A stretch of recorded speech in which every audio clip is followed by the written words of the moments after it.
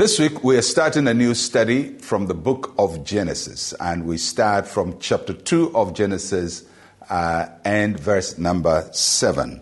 And the Lord God formed man of the dust of the ground and breathed into his nostrils the breath of life, and man became a living being. This simple verse tells us so much about who we are as human beings. It tells us the one who made us, what he made us out of, and how he made us.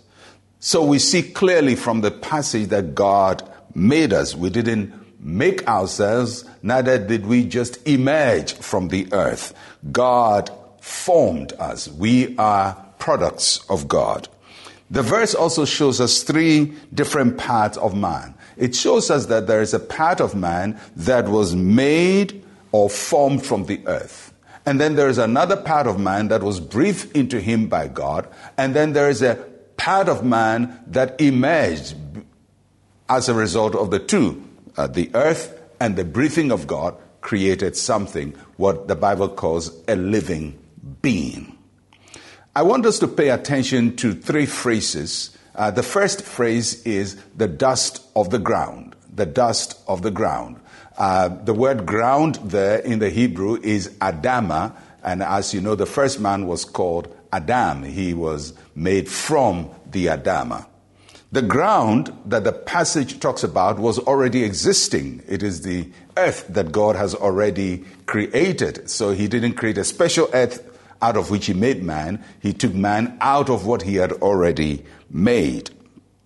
So when you look at the composition of human beings, there is a part of us that corresponds to the earth. So man's substance, the muscles, the flesh, the bones, consists of the same elements as the soil and the limestone that the earth is composed of.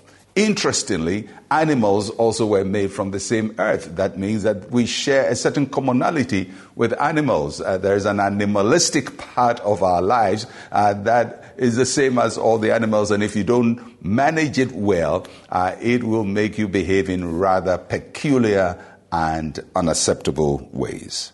So, the physical being came from the earth. That nature by itself doesn't make us unique. It just means that we are biological beings. The second phrase I want you to pay attention to is breath of life. That the source that God put within us. And the Bible says that God breathed into us. It's an active work of God to invest something from himself into us.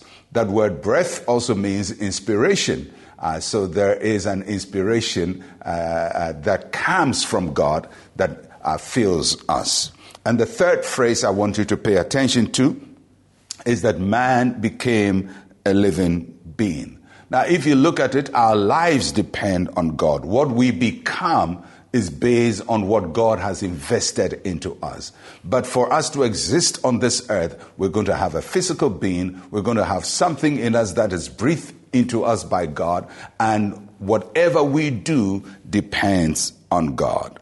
Now, God invested himself into us. He gave us the ability to have his image. That means that we can do some of the things he can do. We can also take already existing material and make something new out of them. That is where the inventiveness of man comes from.